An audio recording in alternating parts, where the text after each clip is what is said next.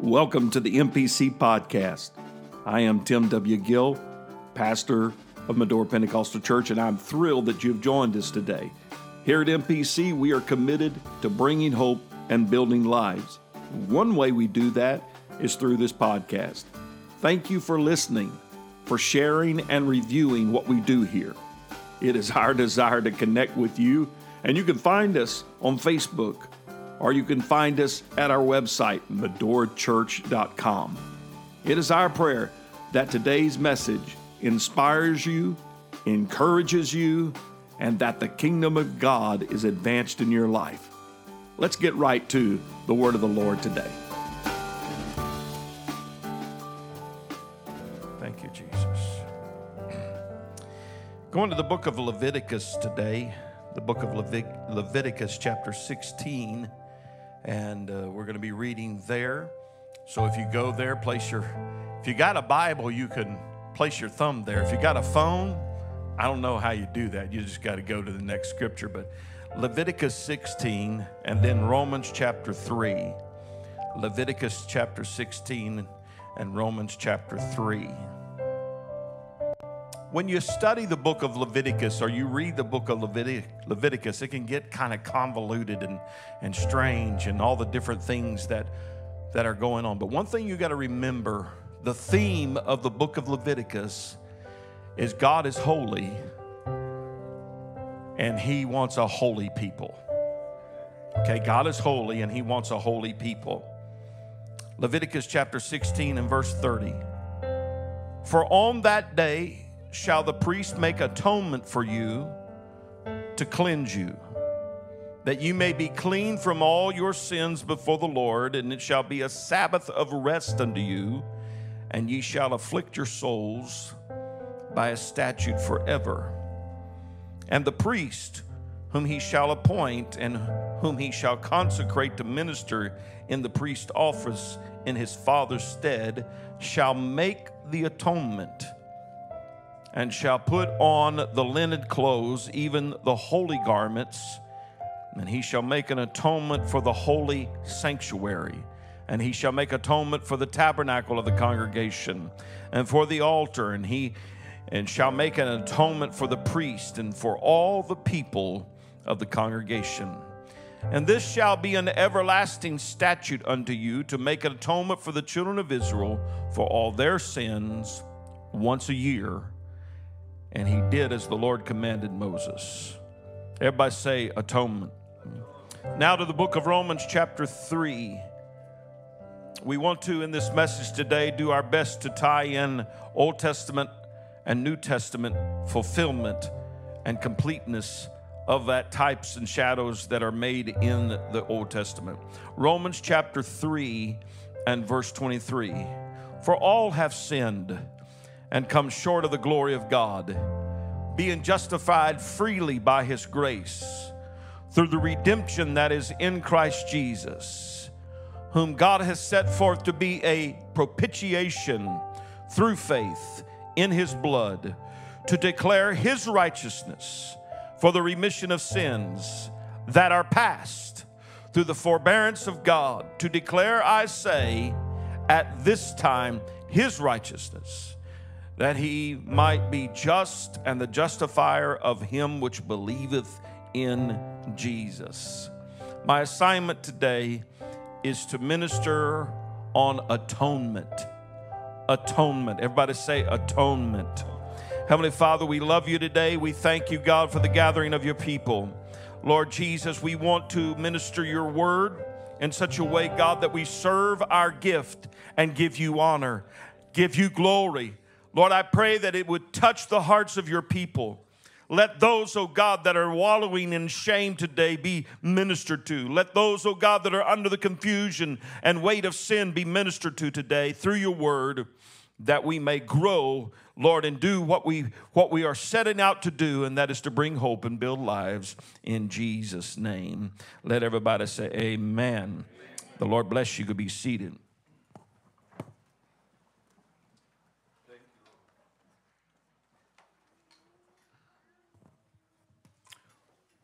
What is wrong with our world today?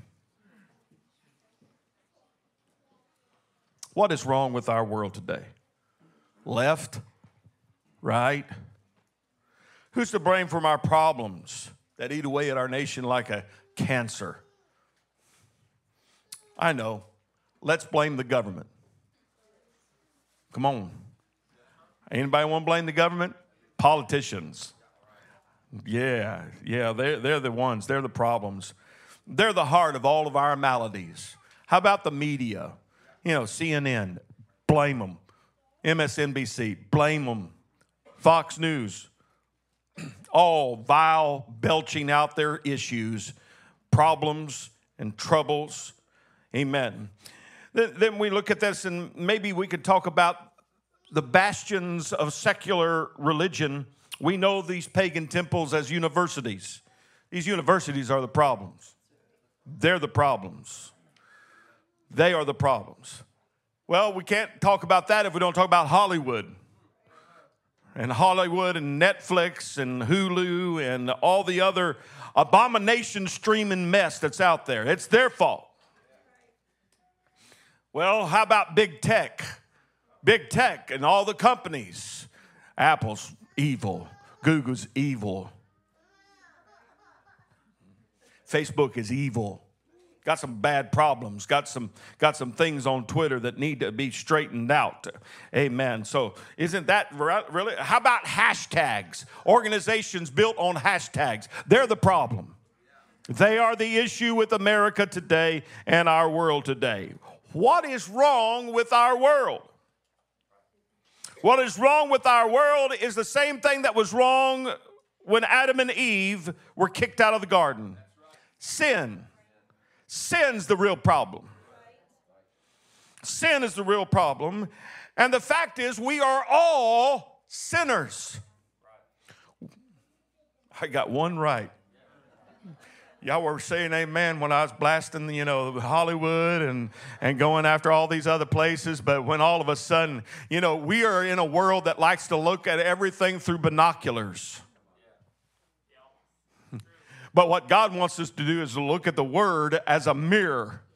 We need to put down the binoculars and look in the mirror and say, you know what? The Bible declares that judgment begins at the house of God. Before I point fingers at this world and all of its issue, I got to deal with the issue that is in my life and in your life, and that is sin. Sin. Sin is a problem. Amen. The world don't like to talk about it, but that's the truth. We point fingers at a litany of issues that plagues this generation. But we need to realize today, as Paul said, all have sinned and come short of the glory of God. We have all missed the mark. I've missed the mark. I have sinned. Amen. I inherited that problem from my mom and dad called Adam and Eve. Amen. The writer says in Psalm 51:5, behold, I was shapen in iniquity. I was shapen in iniquity, and in sin did my mother conceive me. God is a holy God. God is a righteous God, and He places demands upon those He has relationship. So how in the world can a sinner that angers God, a sinner that disgusts God, amen, we cannot come into the holy presence of God and bring our sin and be accepted. I realize we say, come as you are to the Lord. Come as you are to the Lord. But you have to repent before you get into the throne room. You can make your way to God as you are, but you have to have something to take care of the sin issue in your life. What if I told you today that sin makes God angry? I thought He's a loving God. I thought He was a caring God. Yeah, but sin makes God angry. Let me give you scripture. Psalm 7:11. God judges the righteous and is angry with the wicked every day. Let's put that on a Facebook post and see how it goes.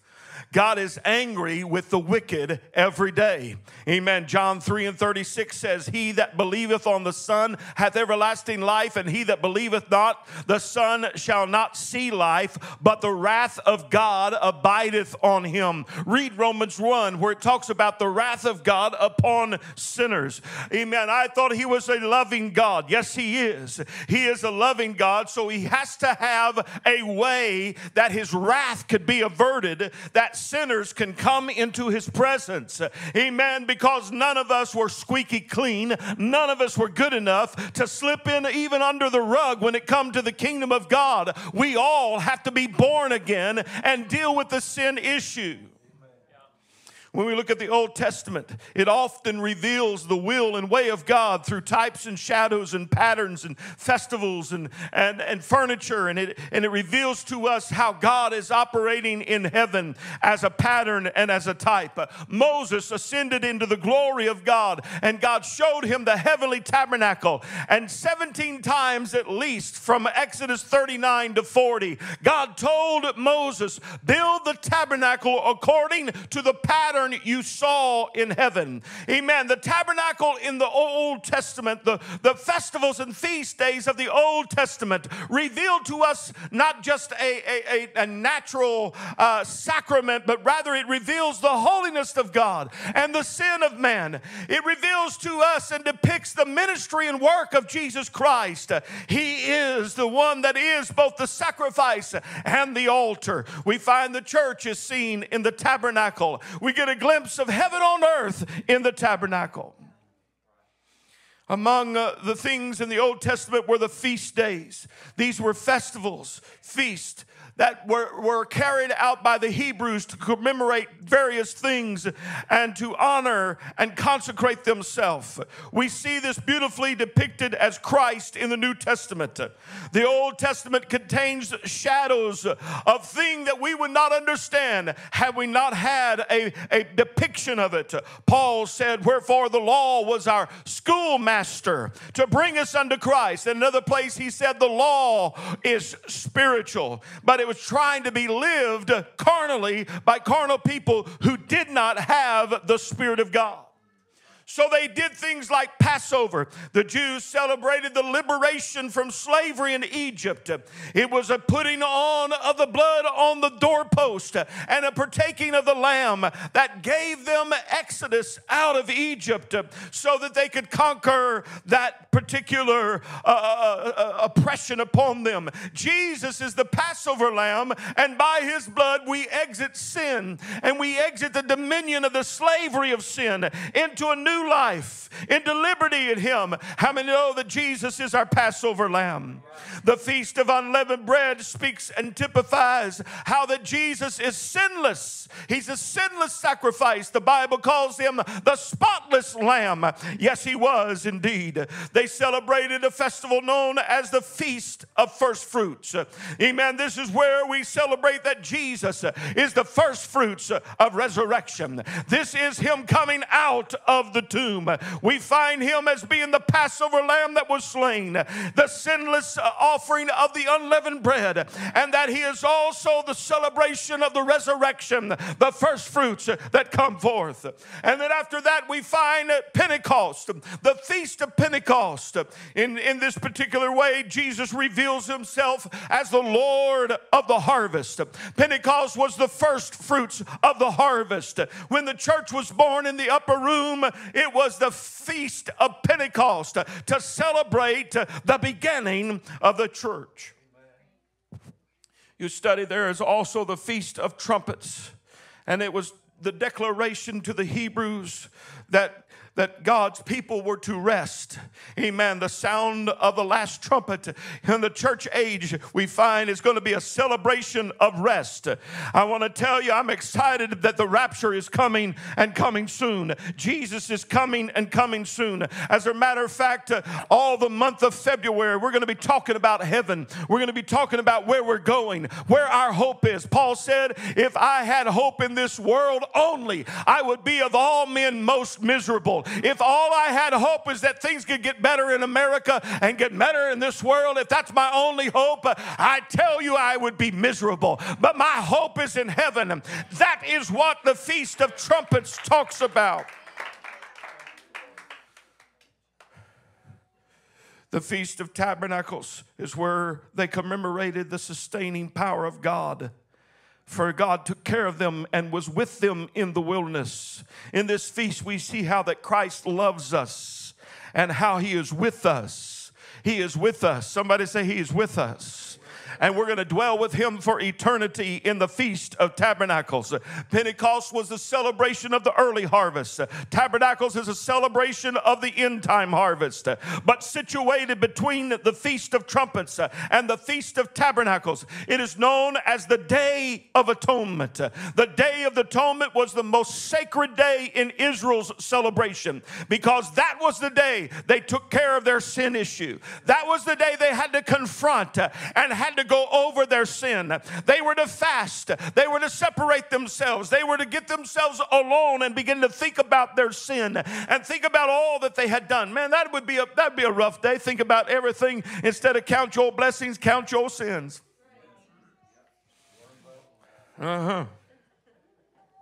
Some folks need a calculator.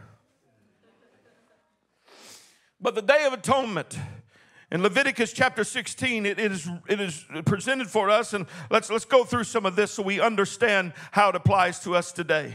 For on that day, verse 30, Leviticus 16 and 30, for on that day shall the priest make an atonement for you to cleanse you, that ye may be clean from all your sins before the Lord. The only way that they could have cleanliness when it come to their sin issue was because of the Day of Atonement. Verse 31, it shall be a Sabbath of rest unto you, and you shall afflict your souls for a statute forever. You need to fast. You need to consider who you are. Let me just tell you, repentance doesn't happen until I consider who I am. Repentance can't happen until I see myself in the mirror and not allow myself to simply just look at everybody else with my binoculars, but I see myself in the mirror that says, this is my sin issue. Amen. The first piece of furniture in the tabernacle was the brazen altar where they offered sacrifice. The next piece was where they washed that sacrifice, known as the laver, and it was made out of mirror. I see myself through the Word of God. I need to know how to take care of myself.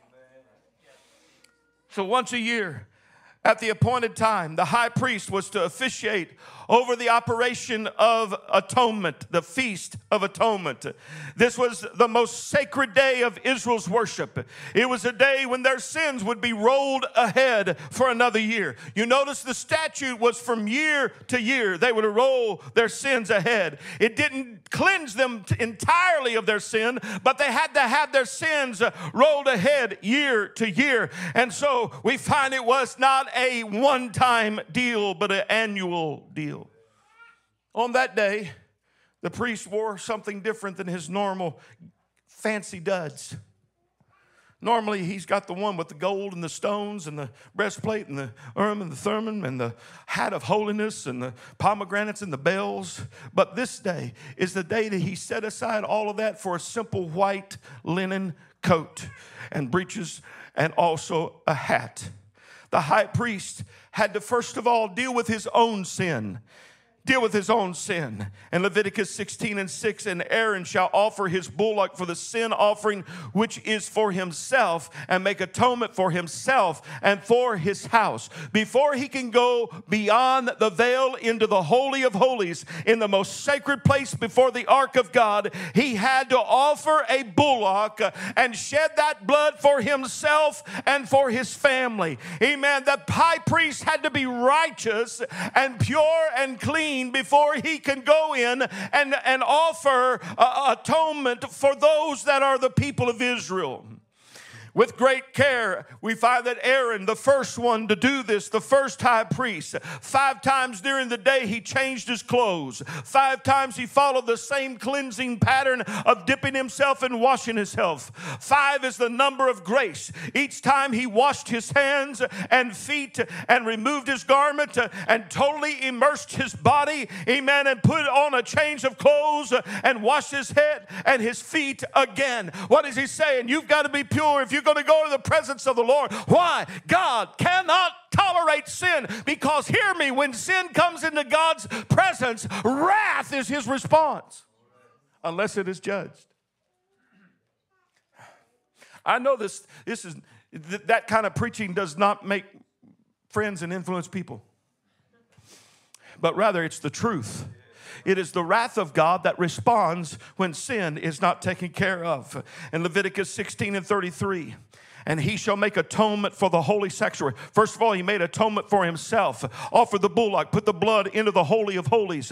Amen. And then he's to offer and make atonement for the holy sanctuary. He shall make atonement for the tabernacle of the congregation, for the altar, and make an atonement for the priest, and then for all the people of the congregation. Amen. Why would even a holy place that had been consecrated, a place that had been dedicated, have to have atonement?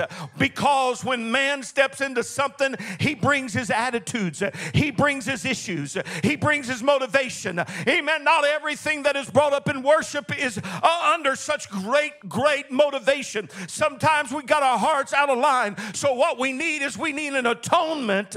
We need being atoned so we can worship the Lord in the holiness of God. Let's look at the meaning of atonement. Can you throw up our title, please? Atonement. Look at that word. It's often been said, you can break it up into three parts. At one mint. At one mint. The Hebrew word is a kippur here. It's where we get you hear them celebrate Yom Kippur. It's atonement. But the word in the Hebrew means to cover, to forgive, to make amends, to pardon, to appease, to extinguish the guilt of a crime. To extinguish the guilt of a crime. So we find that once a year they would come. And when you look at this word as at one mint, it means to be at one with God. To be at one with God. That should be the heart cry of every person in this room. That should be the heart cry of everyone that is watching. Matter of fact, it ought to be the heart cry of everyone. How can I be at one with God? So once a year, the high priest, amen, he came and he brought to them an atonement and offered up. Israel was to turn away from their sins in repentance. There was a symbolic payment that was made in sacrifice, given a ransom. Jesus said, I have come that I might give my life a ransom for many. Hallelujah. You find that atonement in the Old Testament is fulfilled in Jesus in the New Testament. Somebody say amen. I want to show you three main aspects of atonement. Three main aspects of atonement. They would bring two spotless, identical goats that were to be offered up and given on the Day of Atonement. One was to be sacrificed by Aaron and his blood taken to the Holy of Holies and sprinkled upon the mercy seat to make atonement or amends for the sins of Israel. Look at verse 15 of chapter 16 of Leviticus.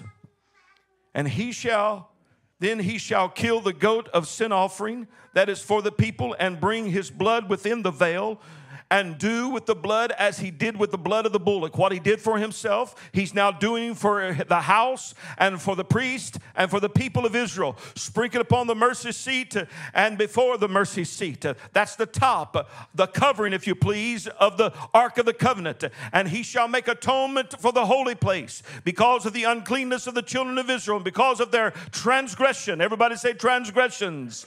Of all their sin, and he shall do for the tabernacle of the congregation that remaineth among them in the midst of their uncleanness. The very first thing that happened when this atonement occurred is that sins were covered. Say it with me. Sins were covered. The very first time we find this Hebrew word mentioned, it is found in Genesis chapter 6 and verse 14, when God told Noah, I want you to make the ark out of gopher wood, rooms that you shall make in the ark, and shall pitch it within and without pitch. The word pitch here is the same Hebrew word atonement. You shall make atonement on the outside and on the inside. Hallelujah. You're to make reconciliation on the outside and on the inside. Atonement is not just about just simply covering our sins and going on, but rather is so much deeper than that. Look at the reading in Leviticus chapter 16 again, verse 21. Are you with me? And Aaron shall lay both his hands upon the head of the live goat and confess over them all the iniquities of the children of Israel and all their transgressions in all their sins. What is the difference between transgression and iniquity? He is saying, I'm going to cover you, and there's going to be a covering over the sin that is iniquity and transgression. When we get into study, we find that transgression has to do with things that are outward actions. It is things that we do outwardly. Iniquity is inward motivation. It's thoughts. It's sins that are thoughts. Manners that are thoughts. I want to tell you can sin with your thought, but when atonement comes, amen, he pitches it within and without. He came to take care of and cover our sins, both on the outside, what we have done with our actions, and also how we have thought in our minds. Woo. This is beautifully portrayed in Isaiah 53 and 5. He was wounded. He was wounded. He was wounded for our transgressions. He was bruised for our iniquities. He was wounded. That is the outside wounds that come upon him by the nails. Amen. But also says he was bruised. You know what bruises are? It's an outside force that does inside damage.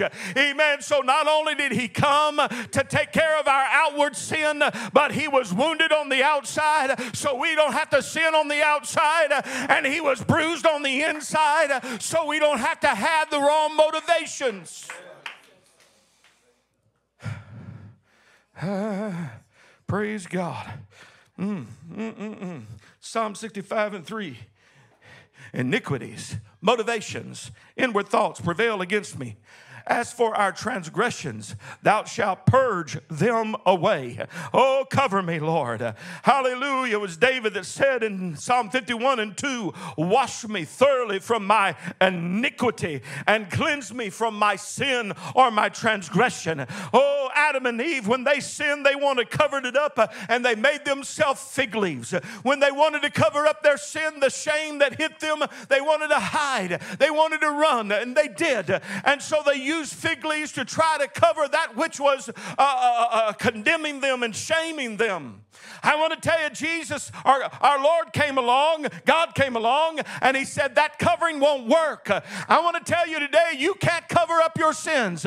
I cannot cover up my sins. It doesn't matter how good I am. It doesn't matter what acts I do. I cannot cover up my sin.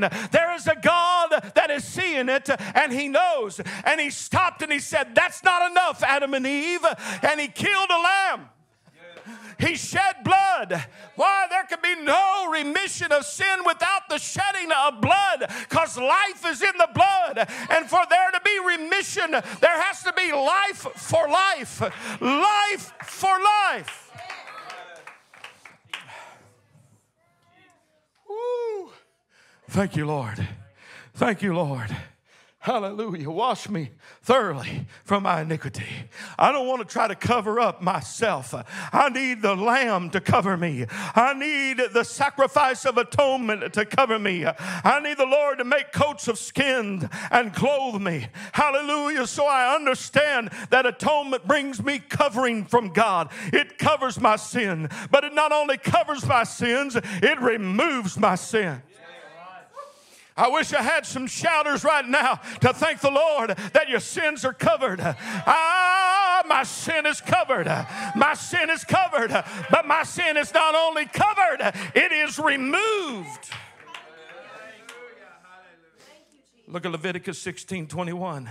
And Aaron he had the sacrificial goat, and then he has another goat that was to remain alive. And Aaron shall lay his hands, both his hands, upon the head of the live goat, and confess over him all the iniquities of the children of Israel, and all their transgressions, all their inward illegal thoughts, motivations that are wicked. Amen. Contemplations that are wicked. Not only that, but to confess their outward sins, their transgression. And he was to put his hands upon the lamb or the goat that was left. One was slain and the blood was applied, and one was kept alive, and all the sins was conveyed upon that. And then a man that was aptly picked was to take that goat out into the wilderness so far it could never return again. It would never come back again.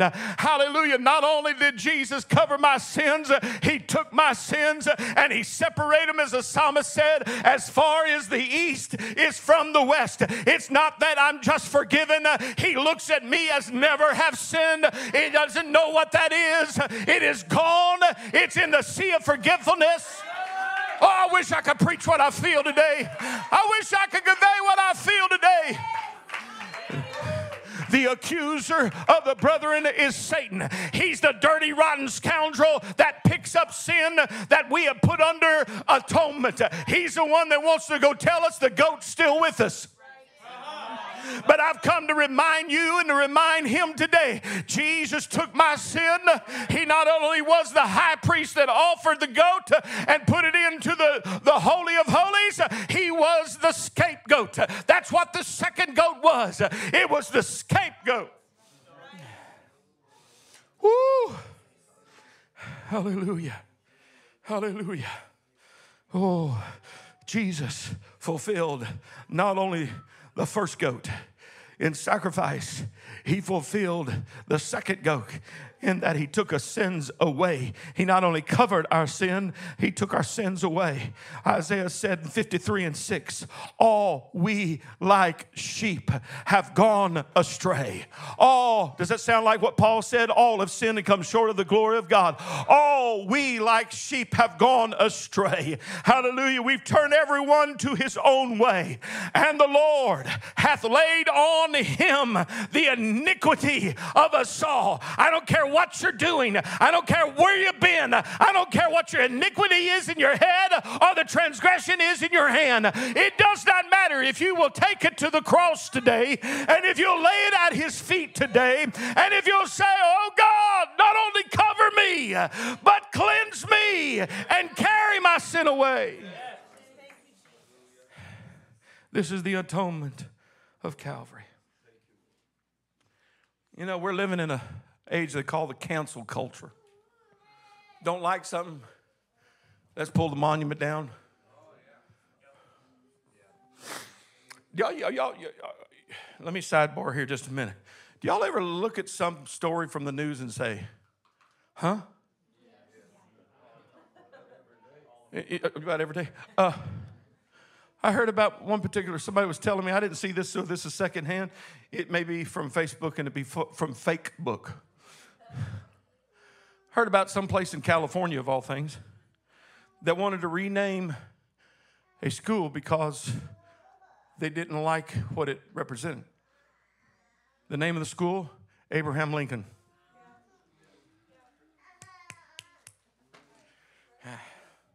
Well, let me tell you about another cancel culture you need to be aware of. Isaiah 28:18. I'm going to shout. You're going to shout with me. And your covenant with death shall be disannulled. And your agreement with hell shall not stand. Woo! When the overflowing scourge shall pass through, then it shall be trodden down by it. Amen. But he said, I'm going to counsel death. I'm going to shut down the agreement with hell. How does he do that? By the blood that he shed, by the covenant of atonement. Hallelujah. He took my sins away. He not only cleansed me, He took my sins away.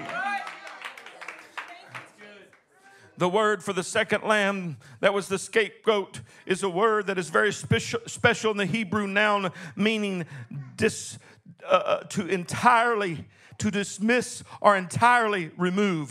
The entire removal of the sin and guilt of Israel is symbolized by the priest laying both his hands on the head of the live goat, confessing over it, amen, in all the transgression of the children of Israel, and then sending it away. The Bible said, he that confesseth and forsaketh his sins, amen, is going to get forgiveness. Oh, somebody needs to confess today and say, cleanse me. Amen. And I'll take your sacrifice, Jesus. So He covers us. He cleanses us.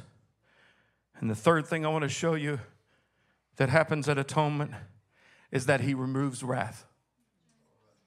He removes wrath. Go back to our original scripture in Romans chapter 3 and verse 23. For all have sinned and come short of the glory of God, being justified freely by His grace through the redemption that is in Christ Jesus, whom God has set forth to be a propitiation. Mark that word, propitiation, through faith in His blood, to declare His righteousness for the remission of sins that are past through the forbearance of God. Why doesn't God get all these sinners? Why doesn't God... If I were God, Sister Teresa, I'd zap everybody. You're gone. Cancel you. You're gone. But I'm not God, thank the Lord. The reason, one New Testament word comes to my mind. The reason He doesn't do that is because of the forbearance of God. God is patient on people. I can't say, Lord, be patient on me, but not those scallywags at NBC. See? Patient. He's patient. He's patient. The reason you don't see people being fried all around is because His forbearance. Amen. The forbearance of God. He's waiting. He's waiting for mercy. He's waiting to apply atonement, propitiation. The Old Testament word that we mentioned to you in the Hebrew for atonement is now in the New Testament rendered in the Greek, this word, propitiation. The New Testament word, if you're taking notes, write this down. The New Testament word for atonement is propitiation. Amen. In 1 John 4 and 10, it says, herein is love, not that we love God, but that He loved us and sent His Son to be the propitiation for our sins. It's an interesting word. It is a Greek word that is not often employed in different places, but listen to what it means. It means forgiveness, atoning sacrifice, both expiation, which means the removal of sin, and propitiation, which means the removal of wrath. The removal of wrath. So we find that Jesus Christ, the great atonement high priest and the lamb and the scapegoat, amen, He came to not only to cleanse us of our sins, to cover us of our sins, to remove our sins, but He also came to remove the wrath that was destined for us away from us. And so Jesus becomes the wrath remover. So in the atoning work that we're going to celebrate here in just a moment with the cup, amen, and with the bread, what we are saying is, Lord, You cleanse me, You remove my sin, and oh God, You have removed the wrath I was destined for. Atonement is the only way I can have a relationship with a holy God, because I'm not good enough, I'm not clean enough, I'm not smart enough, I'm not holy enough to come into His presence without it. Propitiation. Both expiation, which means removal of sin, and propitiation, which means the removal of wrath. Do you know there are some people in Bible theology seminaries, whatever you want to call them, that modern day folks want to take this word propitiation out of the King James or out of the Greek and change it just simply to be expiation.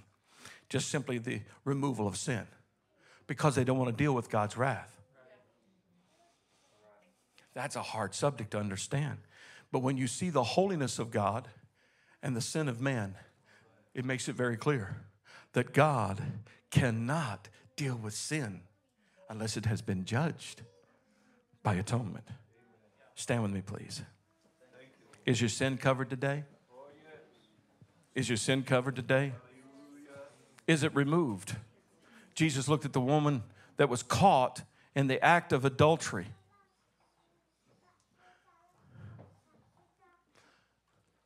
And when he said, where are your accusers? There was nobody else to accuse her because they are left. They hit the road. I believe he wrote all their sins down. I believe that's what he did. Those with stones, he wrote their sins down and said, all right, you without sin, cast the first stone. They were gone. But this is what Jesus said. We think about, he was mercy and kind. But he also said, go and sin no more. So I don't want to cheapen the grace of God by just constantly saying, okay, God forgive me, God wash me, cover me, remove my sin, and now I'm going to go back out and do the same thing. That is to trample the grace of God. But it is in atonement that we find a cleansing. Wash me, Lord, wash me, Lord. Can you pray that right now? Wash me, Lord. Cover me.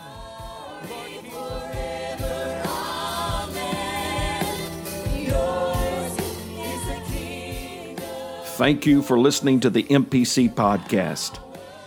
We trust that today's message has inspired you, encouraged you, and strengthened you in the Lord. We would like to invite you to join us again by simply subscribing to our podcast, and we encourage you to write a review if it has been a blessing to you. Again, you can find us at medorachurch.com to learn more about our ministry.